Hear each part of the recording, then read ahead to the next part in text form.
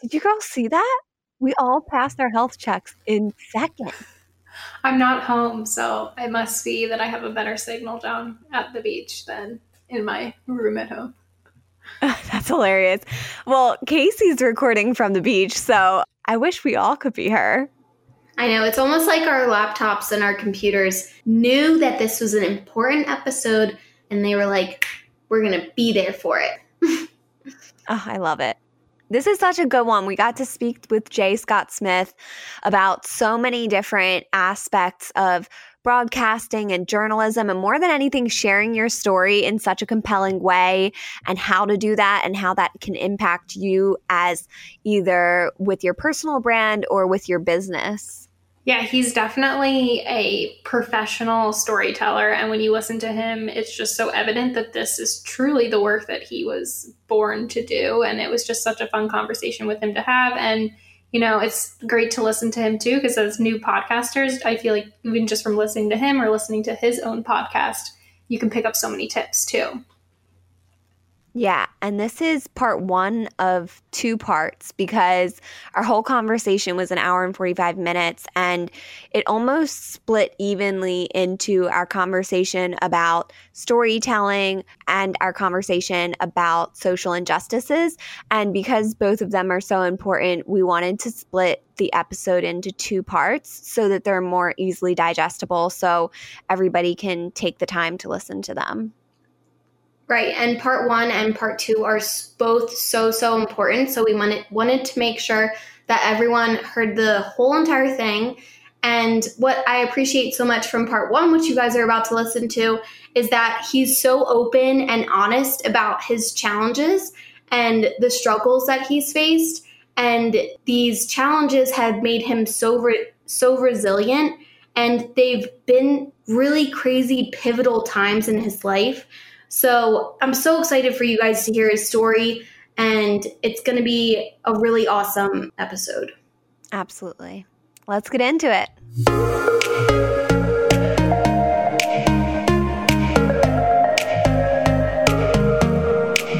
Welcome, everyone, to the Flourish, We Grow Together podcast. This is Laura DiFrancesco, founder and CEO of Flourish Co-working Space and Dean Street Law. Flourish is a lush, sustainable, and inspiring space to co-work, host events, and more than anything, join community. We're located in Westchester, Pennsylvania, and brought to you globally through the We Grow Together podcast and our online community. We are so thankful to have all of you in community with us to join us today for this podcast. I'm here with my co-hosts, Lindsay DiFrancesco and Casey Fluharty. Hi, everyone. It's Lindsay, the co-founder of Flourish. And I am Casey, the community manager of Flourish. And we're so excited today to have J. Scott Smith here with us. He's an award-winning veteran broadcaster, journalist, and writer. Incredible human, great soul. Thank you, Jay, so much for joining us. Hey now, how's it going? It's a pleasure to be here. It's really great to do this. And honestly, I consider it an honor being asked to come on and do this. And Flourish is such a wonderful place. And I really appreciate you allowing me to have done my podcast with you because, full disclosure, Laura came on my podcast, J. Scott Confidential, back in January, which seems like it was 5 years ago now with everything else that's gone on. But she came on and she couldn't have been more gracious. She's one of the sweetest people in the world. And I just appreciate you having me on here and letting me be a part of what you guys are doing. Thank you. Thank you so much. It's so funny. We were connected through some common friends and through your work as well with, what is the name of the company again? Well, the company that I was kind of doing some business with, it was like multiple companies. Yeah. And I think that was like a tie-in to even the company that I've just started myself. I've just also started my own media company called JSC Media. And I had started doing some work with them. And just by chance, your name came up in a conversation and said, hey, you should really talk to Laura. And as soon as I talked to you, I was like, oh no, she's great. That's the first thing that popped in my head. I was like, she's great. And finding out more and more about you as we went along, it was just, that's really how it all kind of started. And this is back in January. So it's been 6 months, but it feels like it's been, like I said, it feels like it's been so much longer since January with everything else that's gone on, but also to see how much you guys have grown with what you're doing with Flourish and everything else, that I just kind of felt like I was the right place, right time when I ran into you. I know, truly. I think the world brings like-minded souls together in such a funny way. And it's great because you're so close. I mean, you're in Philadelphia, and then you also teach at Lincoln University, but also you're from the Midwest. So can you share more about your career and life and what brought you into journalism and consulting and over here to Philadelphia as well? Sure. So for people who are just getting to know me, hi, J. Scott Smith. I was born in Detroit, Michigan. I was born and raised in the city of Detroit, Michigan. And I grew up in Detroit in the 1980s and 90s. I'm 40 years old, even though anybody who sees me, they won't believe it because nobody believes I'm 40 years old when they look at me. But You don't look like it. I grew up in Detroit, and my whole love for radio and journalism, because it's like the two always were kind of meant to meet somewhere. I go back to when I was 4 years old, and one of the first Christmas gifts that I can really remember getting was this small radio where you could record stuff. And I'm 4. I'm just this little dude walking around with this box. And I always thought radio was just a box that people were inside and they were talking. And I was just trying to say, like, you got to let the people out. You got to let the people out. There's people in here. There's little people in the box. And I just kept thinking there's little people in the box. And as I found out what it was, like, I thought one day I'd love to be one of those little people in the box talking. I didn't get interested in the journalism side of things until my uncle, my late Uncle Harvey, used to babysit me because my mom would work and they would go out, and occasionally I would spend the night with my aunt and uncle.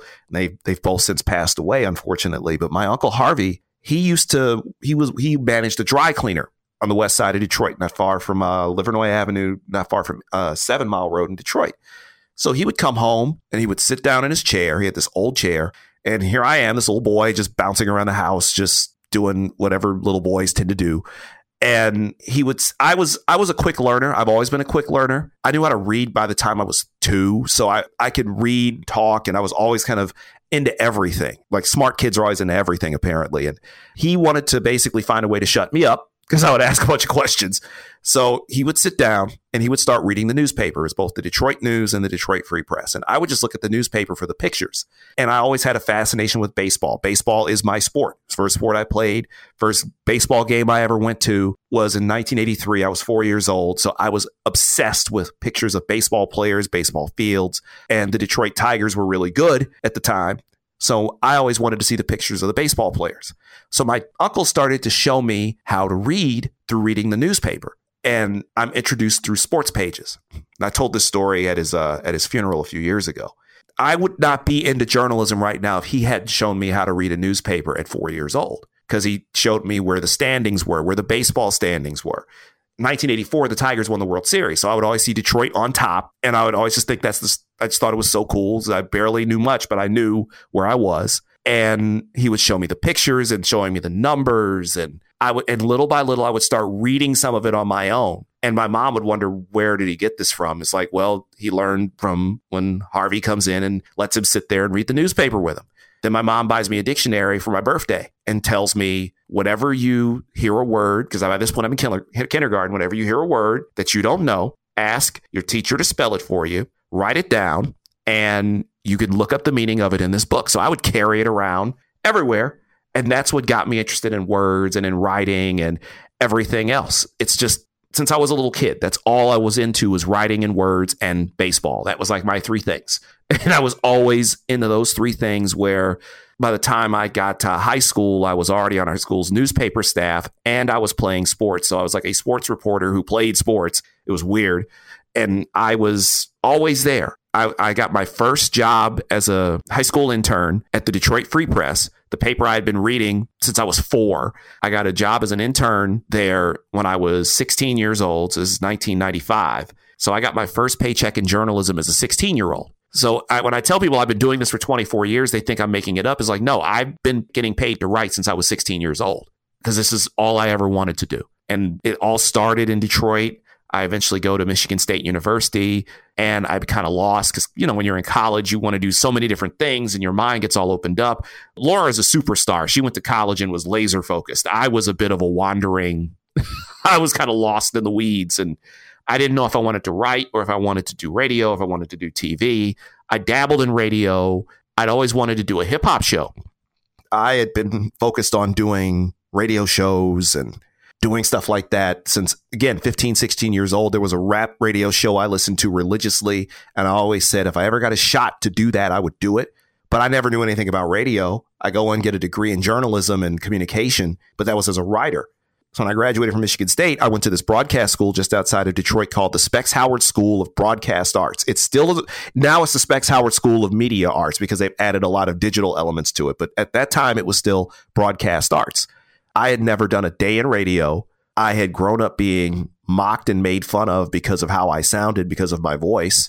I've sounded like this voice you hear has been here since I was 13 years old.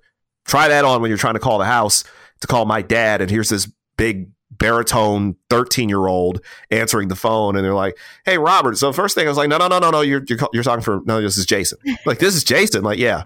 Oh, where's your dad? Oh, well, give me a second. How old are you, son? Just turned 13. Look, let me just go get him. What are you doing? So I sounded like this since I was a teenager, and I used to get a lot of crap for it, to the point where even though people loved my voice, and our high school did a radio show because the Detroit Public Schools used to have a radio station, and every high school in the city would do a news report, and like 5 schools a day would be on there. And when it was the day for us, Renaissance High School, I was the lead anchor. So it probably foreshadowed a lot of things, but I'm the lead anchor. And by the time I get to now 2003, I'm in my early 20s. I'm petrified about getting in front of crowds. I've been mocked for years about my voice, and it's a lot. Some of that we'll get to in like maybe the discussion about race later on too. But I get a lot of crap about my voice, and I'm so nervous that when I read this commercial in front of this class for the first time, I'm mentally prepared, for lack of a better term, for somebody to be a smartass and take a shot at my voice. And this guy raises his hand and he says, "Okay, look, we see what's going on here. You got some professional to walk in this room and act like a student." And I'm shocked because no one's ever said that to me. 24 years old or 23 years old at that point. No one's ever said that to me. And I was looking at him like, what? Like, yeah, like this dude's clearly like a professional. There's like, hear his voice. He's clearly professional. You worked in radio. And even the instructor looked at me and was like, "Have you done this before?" I was like, "No, this is the first time I've done this." And that amount of encouragement went so far with me because for the first time, I didn't feel like an outcast. And okay, I can do this. I can do this radio thing. And I got my first radio internship the following year at the sports station in Detroit. And that allowed me to actually be in the building when the Pistons won the NBA title in 2004. And I said, I knew right then, this is what I want to do. This is it. And the next year I got a job back in Lansing, Michigan. And 15 years later, I'm still in radio. And my story is so long and winding. We'd be here for 3 hours, but that's like the abridged version of how I got there. The way I landed in Philly was I had bounced between doing radio and newspaper. And after I got my master's degree, I'd gone back more into the journalistic end of things. I'd worked for NBC. They have a website. Well, they had a website called The Griot. They're independent now, but at the time, NBC owned them. So it allowed me to go around the country and cover major events. I covered a World Series. I was a part of the coverage of the 2012 presidential election. I was able to cover major stories that affected my community around the Midwest in Detroit and Chicago and St. Louis and Cincinnati and Louisville and places like that. And I was able to do all this. And then when Comcast sold off Griot, a lot of us lost our gigs. I worked for a newspaper in Michigan for a little while, and I got offered a job in New Jersey in 2014, and I moved east. And then after 1 year, I moved to Philadelphia, and I've been in Philly for the last 5 years. That's just part of the adventure. I guess I've got this long story, and now that I've started to think about it, I didn't think I realized how deep my story really is. And I've sat here and filibustered for like 12 minutes, and I apologize for that. But I think when it comes to my story, it's like I could almost write a book on it, but it would take so long to go through. But I'd say that's the abridged version of how we got here. But I know you guys have more questions, and I could probably answer them better because I could ramble on for hours about me, and I don't want to do that. I just feel weird. I'm so used to asking questions that to be on the receiving end, it's kind of different for me. Sure. But it's a good thing because I think it it's a really incredible thing for people to hear your story. And you have such an eloquent way of telling your story, having the background that you do, and such incredible gifts that you received from your uncle providing you with the newspaper, to your mom providing you with the dictionary, to the boost of confidence when you got into broadcasting. I think those little guides that we have in life show up to support us into what we're drawn to. And I certainly encourage you to write your book, and it might even be easier for you to write it just by speaking it first and then having that dictated through one of the automatic dictations technologies. But you have such an incredible story. And one of the biggest things that I recall from you and I meeting at Flourish was when you shared with me how you turned around the performance of a particular radio show based on understanding the audience and the demographics in such an incredible way, which can change any business, whether it's a radio show or a law firm or whatever the business may be. Can you share more about how you understood how to do that and the changes that you made? Oh, sure. Yeah, that's so what you're referring to is when I went to my job in Lansing, Michigan, was at a radio station. The call letters are WQHH. They are Power 96.5, WQHH, number one for hip hop and R&B. They were the only hip hop and R&B station in the market, but I digress. But our thing was at the time, they were looking for a hit in terms of a radio show. So this is 2005, 2006. And I'm this green as grass rookie walking into radio. But I've always had an understanding of demographics. It's the thing about when you work in radio, whether it's in radio, television, podcasting, if you're running a website, YouTube page, you have to know your audience. You got to know who you're dealing with. You got to know who you're talking to.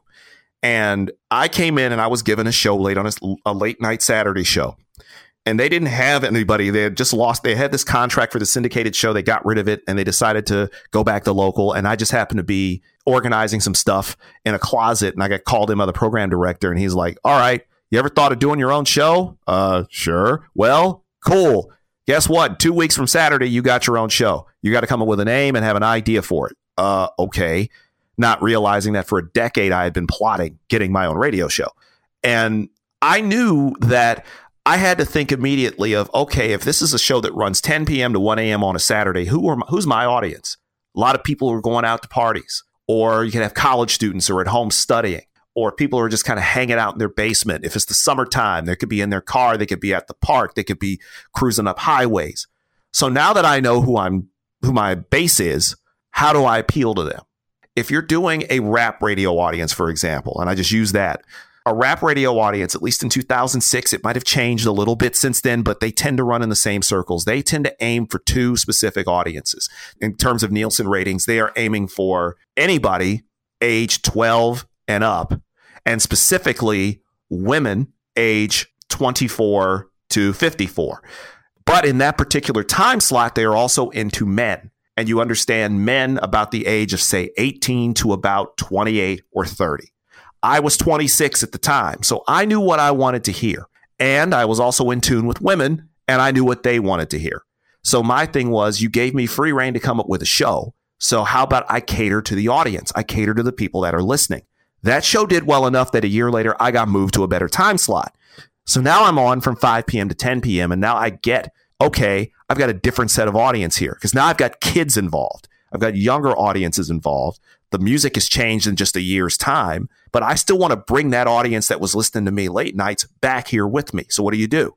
You start to come up with a plan of, all right, this show is going to be a little bit of everything. The first hour of this show is going to be catered more towards your 12 and ups and your women. The music that they would be more into, a little less hip hop, a little more R&B, a little more new stuff. Put that all together. But as kind of a olive branch to my older listeners, I start every show with a throwback hip hop song. Every one. First song you hear is something from the late 80s, early 90s, and it draws people in.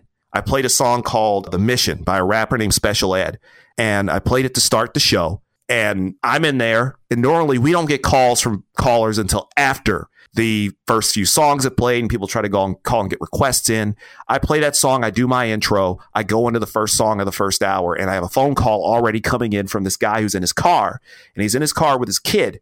And he says to me, he's like, man, I don't listen to this station much, but this is the first time I've listened to y'all. And I haven't heard that song since I was in high school. Are you here every week? And I told him, yeah, man, I'm here every week. Then brother, you got yourself a listener. I'm taking my kid to the mall and I hear that song come through and we're both getting with it. And it's like, that's when I knew I had something.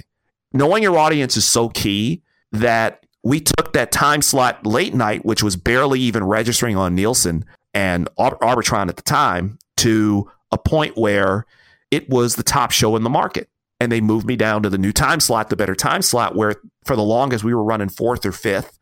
After one book, we jumped to number 1. We'd passed the country station, which was the number 1 station in the market. And they had been in that spot for about, I think, 7-8 years. And we passed them within 3 months because we got people interested. And my whole thing was, I want to be in tune to as many people as possible. You may not like everything, but you'll like this. Or I know that I'm going to do the same thing every week. It's consistency. If you know your audience, you have to be consistent every week. They have to know that at 7 o'clock, I'm playing local talent. They got to know at 8 o'clock, we're doing the top 10 songs. They got to know at 9 o'clock, my homeboy who's a DJ is going to come in and we're going to spin for an hour. And whatever we choose that particular week is going to be a theme. Where one week, it's all new music. The next week, we go totally old school rap music. One week, we went old school like 70s funk music, 70s and 80s R&B music. And that was one of the highest rated nights we ever had. Because by this point, now we're getting into my late night audience and they're coming in. Knowing your audience is so key. That I had a meeting. Just by chance, I go to a radio station in Detroit. A friend of mine was working there at the time. And she invites me to come to just sit in on their morning show, check everything out. And I just thought it was cool. And I run across the program director of the R&B station in Detroit, Mix 92.3. And she was the program director at the time. And I talked to her. Again, I'm 26 years old. Like, if you've seen me, I don't think most people would recognize me if I had a full head of hair. But at the time, I had a very large afro. I'm this super skinny 26-year-old kid. And I come in there and I sit down in front of this woman. And I basically asked her about how the station's doing. Just because I've always been curious about these things when it comes to that. Because I've always had an ear for this. Because I love the station. I grew up listening to it, the rap station WJLB. And I asked her, so I know that the station is like old school R&B, right? But have you thought of at some point starting to integrate like old school hip hop into the rotation? Because your audience is changing. And she looked at me kind of sideways. And she's like, what the hell are you talking about? And I said, well, your core audience are women aged 25 to 54, with the median being somewhere around 30 to about 35 to 40. And this is 2006. So it's like, let's just assume like, or 2006, if your median age is 35, that means you were born 1971. So you didn't start really getting into music till probably the mid to late 1980s. So say about 86, 87, 88. That's when rap music starts to take off. So as much as people like Al Green and as much as people like the Isley Brothers and the Spinners, I wasn't even alive for that. And I love that music. You got to start thinking about these people are hitting their teen years in the early 90s and they're going to college in the early 90s. So they're listening to rap music. They're listening to more than just New Edition. They're also listening to NWA. They're rolling with like not just Bobby Brown, but there's Belle Biv DeVoe, which was rap music. They have all these different things. You have Ice Cube coming through. You have all these New York rappers. You have if they're a little bit older, maybe 40, then you're going back to the back end of the 80s. I just threw that out there. It's like, I'm not even saying start playing Tupac or the Notorious B.I.G. or something like that, even though the back end of your audience who's 25 probably would be reticent to that too. You don't want to overcompensate by having your older audience and neglect the younger ones, because the older ones are going to age out and the current younger audience is going to move into that prime slot. So I figure, why not just start doing that now? And you might be able to expand your listener base exponentially. And she looked at me as if I had 3 heads and said, like, basically looked at me as if, you don't know what the hell you're talking about. Get out of my office. So at the time, 92.3 was number 1 overall in the rating. So I could understand why she would say, you don't know what you're talking about. Get the hell out of my office. But within a year, they had fallen to number 6. And they had been passed by another radio station that had the same format, but it started playing hip hop. They started going into the early to mid 90s rap music, and their audience tripled. Shortly thereafter, Mix 92.3 got rid of that program director and then started doing the exact same thing. being out in front of these things is like, you have to know your audience. You have to know if your core demographic is women aged 25 to 35, you need to start looking at what do women in that age range, plus you may want to skew 2 or 3 years in each direction. What are they into? Are they into fashion? Then find every bit of fashion they're into. What music are women of that age listening to? What TV shows are they into? Know that audience. If you don't know your audience, you're not going to go anywhere. That's why so many people struggle when they start doing podcasts or doing videos. They don't know who their audience is. And if you don't know who your audience is, you're screwed. You can't be just out here on an island. So the secret to my quote unquote success is that I tend to recognize who I'm talking to, and then I work around that, where it's like, okay, I have an idea of what I want to do. So how do I integrate that with this? I'm always willing to kind of work with a system while still getting what I'm trying to do over. So if it means, okay, I've got an audience that's mostly teenagers. I teach at a college, thankfully. Like right now, if you threw me into a radio station or TV station and wanted me to do a show catered toward 20-year-olds, the first thing I would do is I'd ask every single student in one of my classrooms, what are you into? What do you listen to? What do you like? People don't like to do that. They like to make assumptions. And when you make assumptions, it screws you. I prefer to go directly into them. Like, hey, what are you into? Give me 5 or 6 of your favorite artists. Give me 5 or 6 of your favorite shows. What is on social media that's trending right now? All these things. I was the first guy on my station to even go the social media route. This is 2006, so it's MySpace. Facebook hasn't even really taken off yet. It's MySpace. Nobody had a MySpace page at that station. And my show had become so popular that I was thinking, how can I promote this thing outside of just being on the air? And since I was also the lead producer for the station, I produced all the commercials and the PSAs, I would take cuts from highlights from the show and I'd produce kind of a 4-minute synopsis of a previous episode. But where am I going to put it? MySpace had started doing those music pages, so I created a MySpace music page for my radio show where I would take the last 3 weeks of show cuts and put those in that little player that they had with a 4th spot set for like a local rapper or R&B performer to have their song featured. And the page immediately took off, where at first they laughed at me in the building, like, why would you do this? Nobody's going to go to that. Why would anybody go online just to listen to clips of the show? When they saw the numbers that page did, it became mandated that everybody do it. It's kind of funny how that works. I think that that's such good advice, and it's so incredible. And especially at 6 years old to be accomplishing that, that's just amazing. And you have so much knowledge and a lot of natural talent. You can tell that this is 100% what you were born to do. And also you can tell so much hard work has gone into this. When you are speaking to your classroom, or just what advice would you give to anyone wanting to be in this career? Because it's definitely not easy work. Oh, no. This is the tough part about this is that I tell everyone to prepare to be rejected a lot. Prepare to hear no a lot. Sometimes prepare to hear no with some expletives surrounding it a lot. And I try not to swear much, but I apologize for the language I'm going to use here. The best phrase I can use is Vince McMahon, who owns the World Wrestling Entertainment, was the World Wrestling Federation when I was a kid, is known to tell the people who work for him, because he has to get every idea through. Like, you have to pass it through him before it ever lands on television or on a website. He says to them, you have to be prepared to learn how to eat shit and enjoy the taste of it. That's the thing about being in this business, is that you have to eat a lot of it. And sometimes it's not going to be good. In the best of circumstances, you have to fight through people telling you no. You're going to be it's a very competitive industry. And there are going to be people who specifically will see you come in and be immediately intimidated by you. Immediately, they don't like you. You don't have to say a word to them. You can have all the talent in the world and they see it. It comes through. I've always been a quick learner. I've been self-taught. I taught myself how to edit audio through just practice over and over again. At that broadcast school, they opened up these auxiliary studios every afternoon, and anybody could come in. They could pop in front of a computer, turn up the Adobe Audition, and start just chopping up audio, because we were the first group to have digital audio editors. Everybody else had been doing it manually, cutting reel-to-reel tape and everything like that. I had never seen a digital audio editor before, obviously, but I would come in there every day, 2 or 3 hours before class, and I would just sit in there and I would just start recording a bunch of stuff and then chopping it up and learning how to do it over and over and over again. I'm self-taught in that manner. So 2 years later, when I stroll into that radio station in Lansing, they're using this old antiquated audio editor that nobody else can really use. And I look on the computer and see the Adobe Audition. I was like, well, hey, you've got this Adobe Audition here. Why don't you use that? Well, nobody knows how to use it. I can use it. That made people real nervous because this kid, and I was 25, I looked like I was 17, but I'm this kid who walks in here and I know how to run this editor and I've got this voice. And I've also been itching to do a rap radio show since I was 15. And I knew the format of it coming in. So when you put me on your radio board and I learn it within an hour and a half, people get nervous. And when they see you have this talent, you have to be prepared to deal with people on the inside of your office, inside of your station, who do not want you to succeed.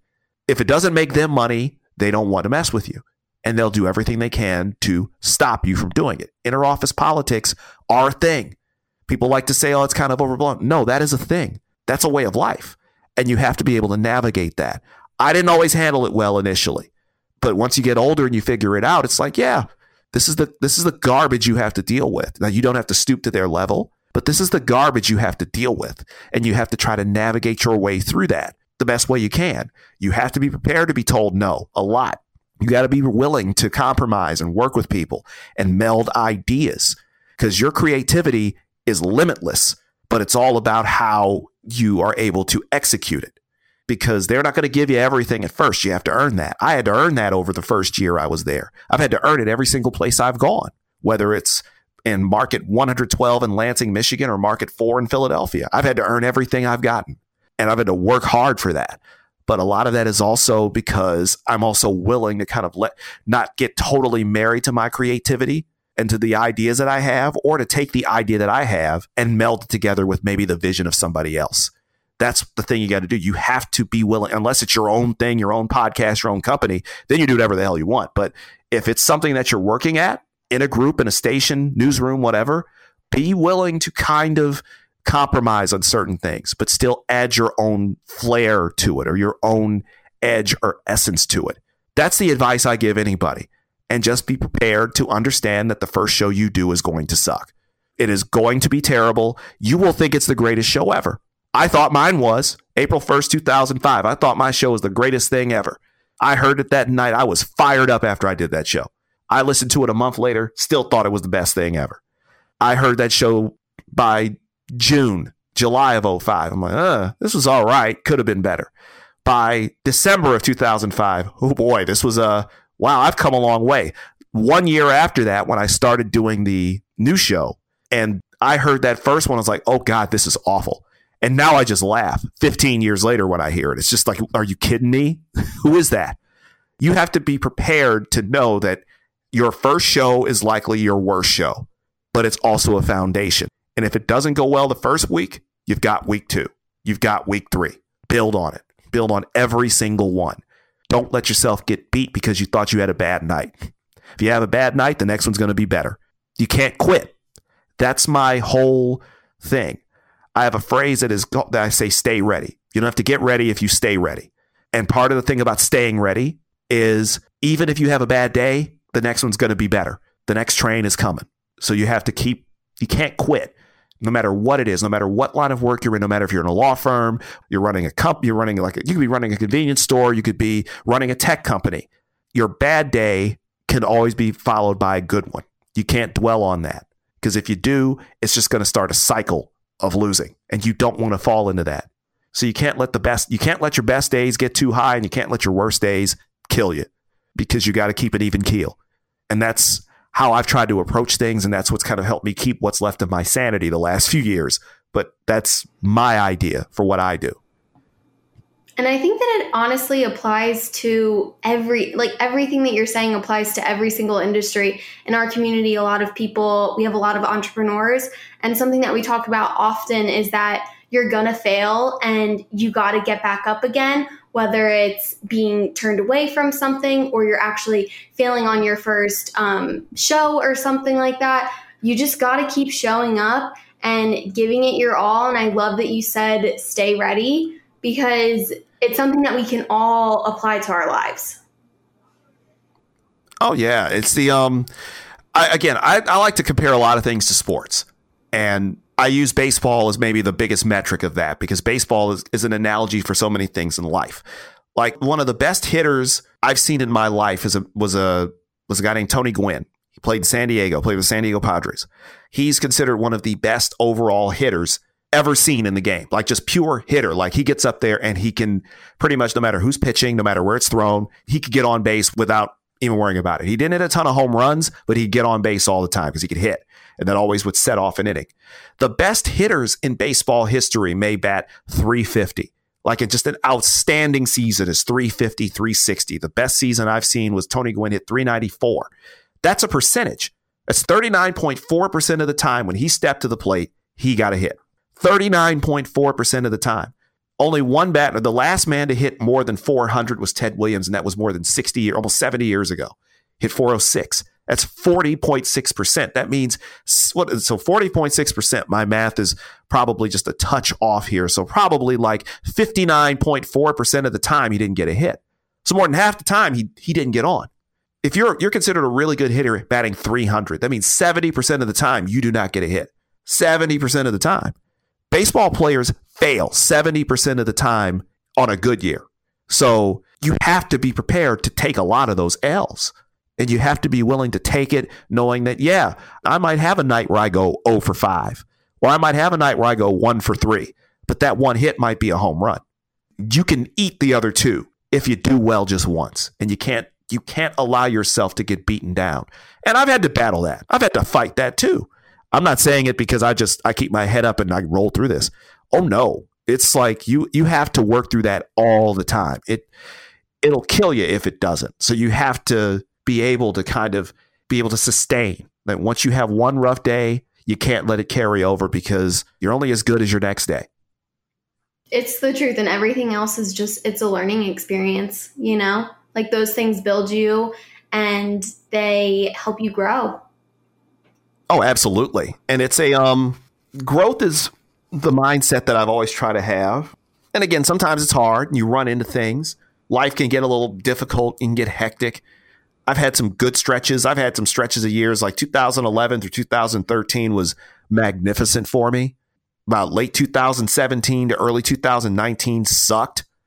And I mean, when I say sucked, I mean it went from me kind of being at the top of my game to I just won 2 AP awards and I felt I was growing at the station I was working at in Philadelphia. And then things just precipitously went downhill.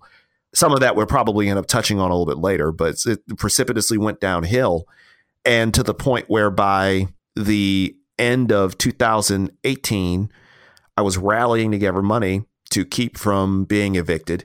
And then by March of 2019, on the same day that my aunt, the one I had mentioned earlier, on the same day that I found out my aunt passed away, I was evicted, albeit wrongfully, but I was evicted. So I spent 3 weeks effectively homeless in 2019. And I've had to fight through that nightmare of how that all came down and how it came together. And as bad as it was, I didn't miss a day of work. I didn't miss teaching a class. I stayed with friends and I thankfully had the money to be able to get a new place and I got help in getting the new place. But for 3 weeks, I didn't have a real legit concrete place to stay. And I was teetering. I've had some bad times, but you don't quit and you stay ready for whatever happens. Had I been evicted maybe 3 months earlier, I would have been really screwed. I got evicted at a time where I had saved up a bunch of money, plus I was working. So I was able to at least get clothes. I was able to help out the people I was staying with. Got a hotel room for one night, paid a security deposit. And by early April of last year, I got into a new place and then the rebuild fully began. But you can't let yourself get completely defeated by things because as part of that is the competitive, because I played baseball, I played football. I've always been competitive. I was a all city, all state track athlete. I've been competitive my whole life and you're not going to beat me. That's my thing. I don't care if it takes forever. You're not going to beat me. And I was not going to allow myself to get beat by this. So if it meant that I had to double down, I couldn't go to my aunt's funeral. I couldn't, admittedly, that messes with me. I couldn't go to my aunt's funeral. I couldn't be there for my mom. I had to fight. And when you're going to fight, it's going to hurt, but you're going to win. And that's what I did. And that's what I keep doing. And I use that as just the motto of everything else. The stay ready is a part of me because I had to. I had no choice. I watched my mom beat cancer, and she was the same way. She was not going to let it beat her, and didn't. She's still here. 27 years after the diagnosis, she's still here. So it's like, if cancer didn't beat her, it sure as hell wasn't going to beat me. So I said, all right, cool. We'll get through this. And I did. And it's little things like that that drive me. And I think that when I look at what I'm doing going forward with talking to people, because my whole thing is about telling stories and helping people and brands tell better stories and explain who they are and where they came from. I can do that because I'm constantly telling my own story, and it evolves. And it always comes back to the question of how, because it's always who, what, when, where, why, how. Those are the tenets of journalism. I always focus on how and why, because that tells a story more than anything else. The other questions fill seats, fill spots. Why and how put you on the road to getting where you need to go. And I'm still trying to fully embrace and find my how, but I know I can help others do that same thing, because this is what life is. And it's not always easy.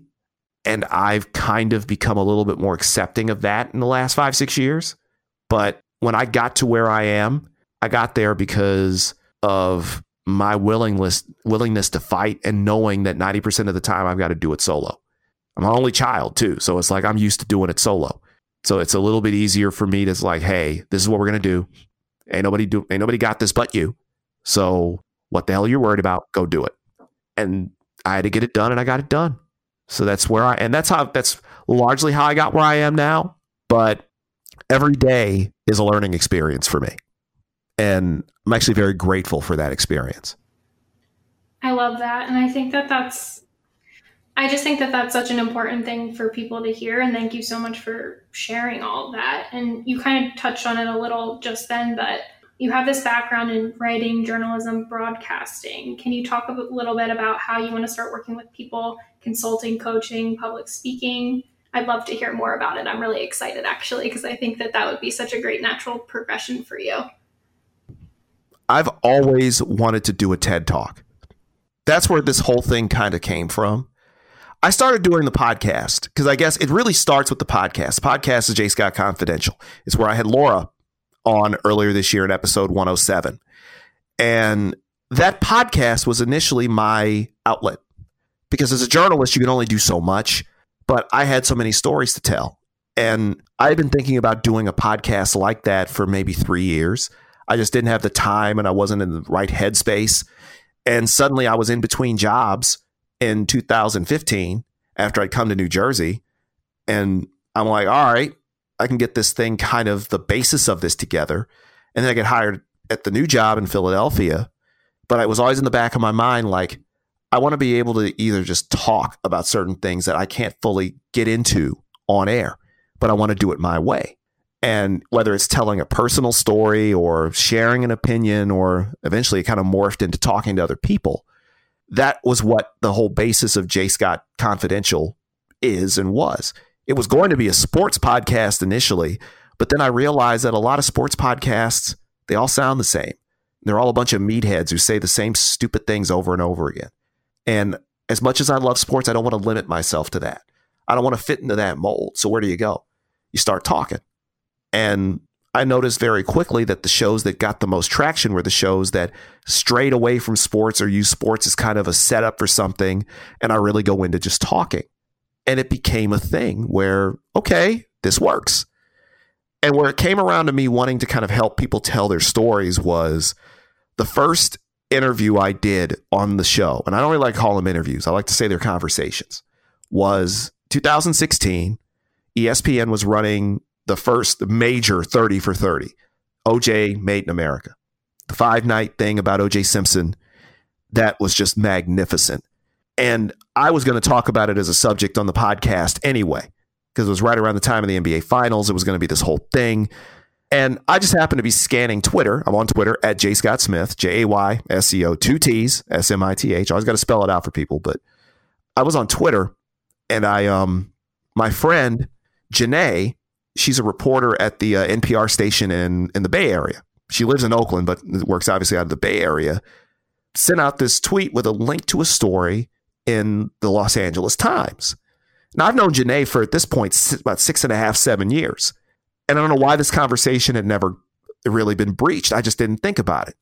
But she tweets out that she was the subject of this feature in the LA Times.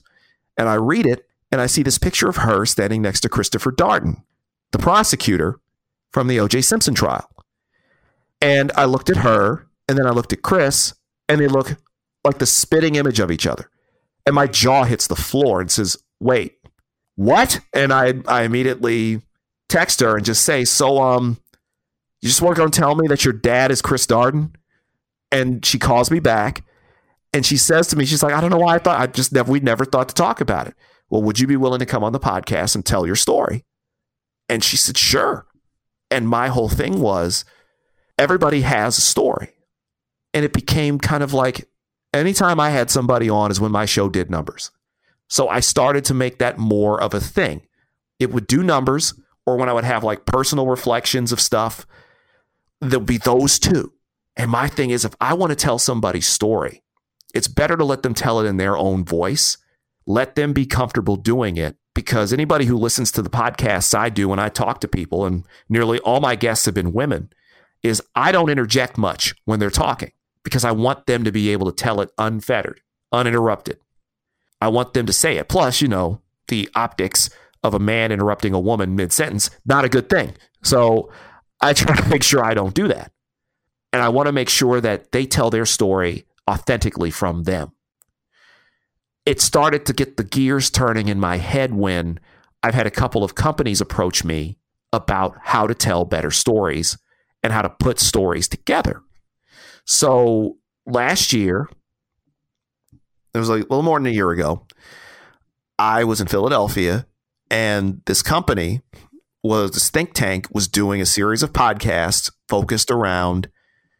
really focused around returning citizens, is what they are more referred to as. These were juvenile lifers. These were guys who were teenagers who were sentenced to life in prison for either violent crimes, or they were over-sentenced to prison because of certain crimes. And they'd be 16, 17, 18 years old, sentenced to life in prison. When Governor Tom Wolf signed that decree putting an end to juvenile lifers, so many of these guys had their sentences suddenly commuted. But they've done 25, 27, 28 years. One guy did 34 years in prison. They go, when his teenagers come out and they're in their 50s, and they're trying to tell the story of life back on the outside when they spent their entire adult life and the better end of their teenage years in the prison system. They brought me in to kind of help, thinking that I was going to be able just to tell them how to produce a podcast and whatnot. But my whole thing was, it's like 2/3 of the podcast is the story you tell. And you've got to find the how in your story. How did you get here? Or how are you recovering? Or how have you been able to maintain? How did you end up in jail? How did you survive in there? Your whole story is based on how. So once you ask yourself that question, then we can put that podcast together. And you can hear a pin drop in the room, because now they got it. And I stood in that room at the same time and I said, well, I'll be damned, I think I got something. Because each one of these guys had a story, but they just didn't know where to start. If you're a company that's starting, for example, you have to know what you want to convey to people on the outside. And the most authentic way to do that is to tell your story. You can say that, yeah, we're a tech company that does A, B, C, and D, or we're a law firm that focuses on A, B, C, and D. That's cool. And you tell me what you did, but doesn't tell me who you are. Doesn't tell me what you did to get here. It doesn't tell me how you got here. How'd you get here? I want to know your story. Who started this company? Okay, the person who started this company. How did you come up with the idea for this? And as soon as you say that, you have to force the person to think. I tell my students all the time, don't ask yes and no questions. Any question you ask almost always should be how, why, or what. But you don't do just anything that can be hit with a simple yes or no. I need to know about you. It's one thing to say we do A, B, C, and D. It's another thing to say this company started with an idea. What's the idea? You explain the idea. Well, how did this come about? You want to connect with somebody.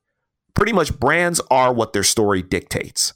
And If you have a brand that doesn't have a story, it just is what it is. It's going to sit there like the house by the side of the road and watch everything go by, to quote the late Ernie Harwell. But if your brand has a story, it has a meaning. It tells the tale. When I think of what Laura's doing, for example, Laura's law firm has a story. That's why she was on the podcast, to tell the story of how that came about. It's not just simply she started a law firm. It's because she started a law firm because she was tired of dealing with the BS that was going on in the one that she worked for.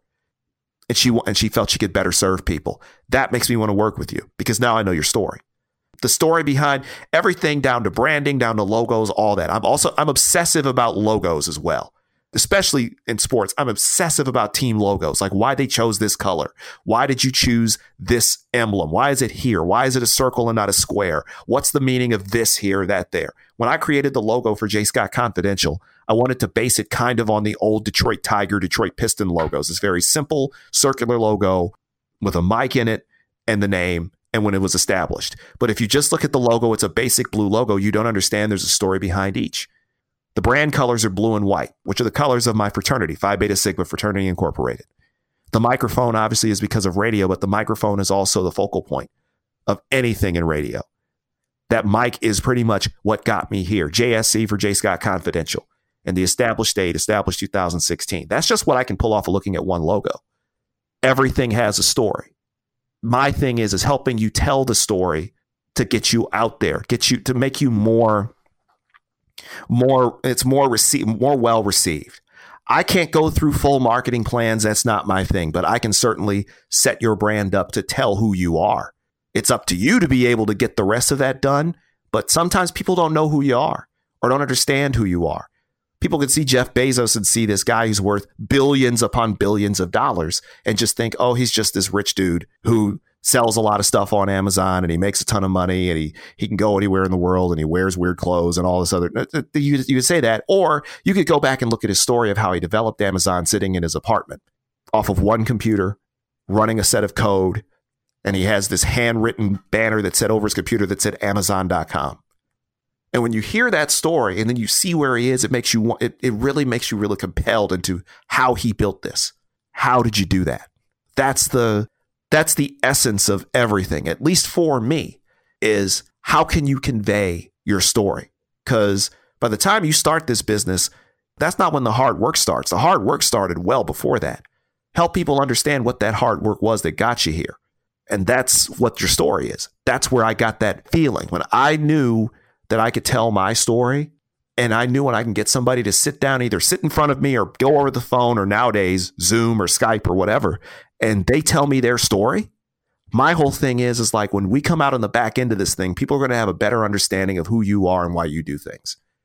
And that's going to draw people in. And that's what I feel as a brand storyteller or as a consultant. That's what I bring. That's what I add. And my thing is looking for companies who are willing to kind of either looking to tell their story or tell it in a better way. What could appeal to people? What could draw people in, depending on the plan of action that you have. My thing would be working with a company to get a plan of action of what points do you want to make about how you came about and how that's going to appeal to your audience. Who's your audience? Who are you trying to get this out to? Who are you trying to appeal to? Who are you trying to bring in?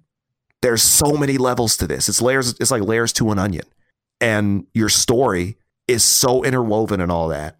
And most people don't take the time to do it. That's the crazy thing. When I learned the story of Nintendo, the video game company, everybody knows it's about video games. Nintendo is all about Super Mario Brothers. And now it's the Nintendo Switch is a multi-billion-dollar company. Most people didn't know that Nintendo's been around since the 1800s. It was a game company, but they made board games and card games in Japan.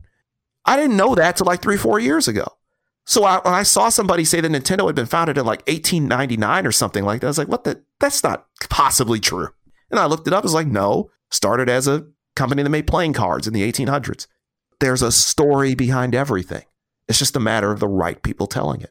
And that's what I feel I can do going forward with JSC Media, where I can obviously do consulting through what we call Blue Phoenix Media Consulting.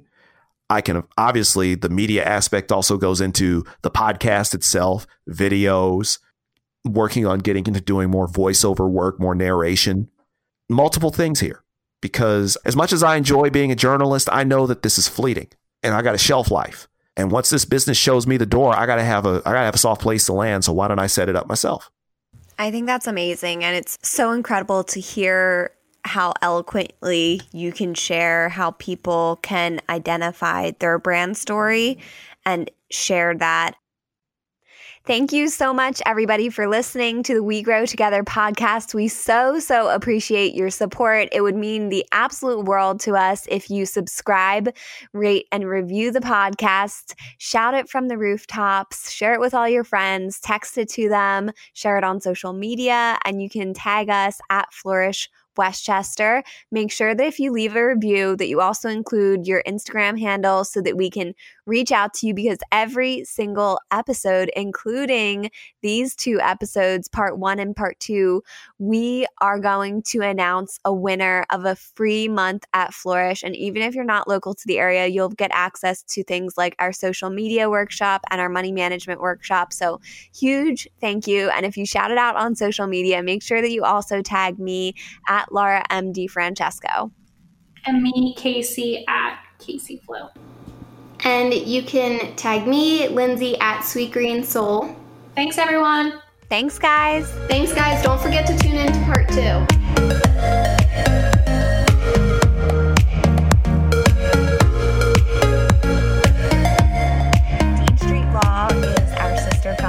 I'm Laura DiFrancesco, founder and CEO of Dean Street Law. It's a corporate law firm that helps you with everything corporate law and has tons of free resources and guides on our website that you can find everything from protecting your company from liability, forming a startup, and the different types of entities, all the way to intellectual property and social media. So if you'd like some free information on the legal aspects of your business, head over to deanstreetlaw.com. And you can also find us on Instagram at Dean Street Law. We provide a lot of free information, and always feel free to reach out to us if you have any questions.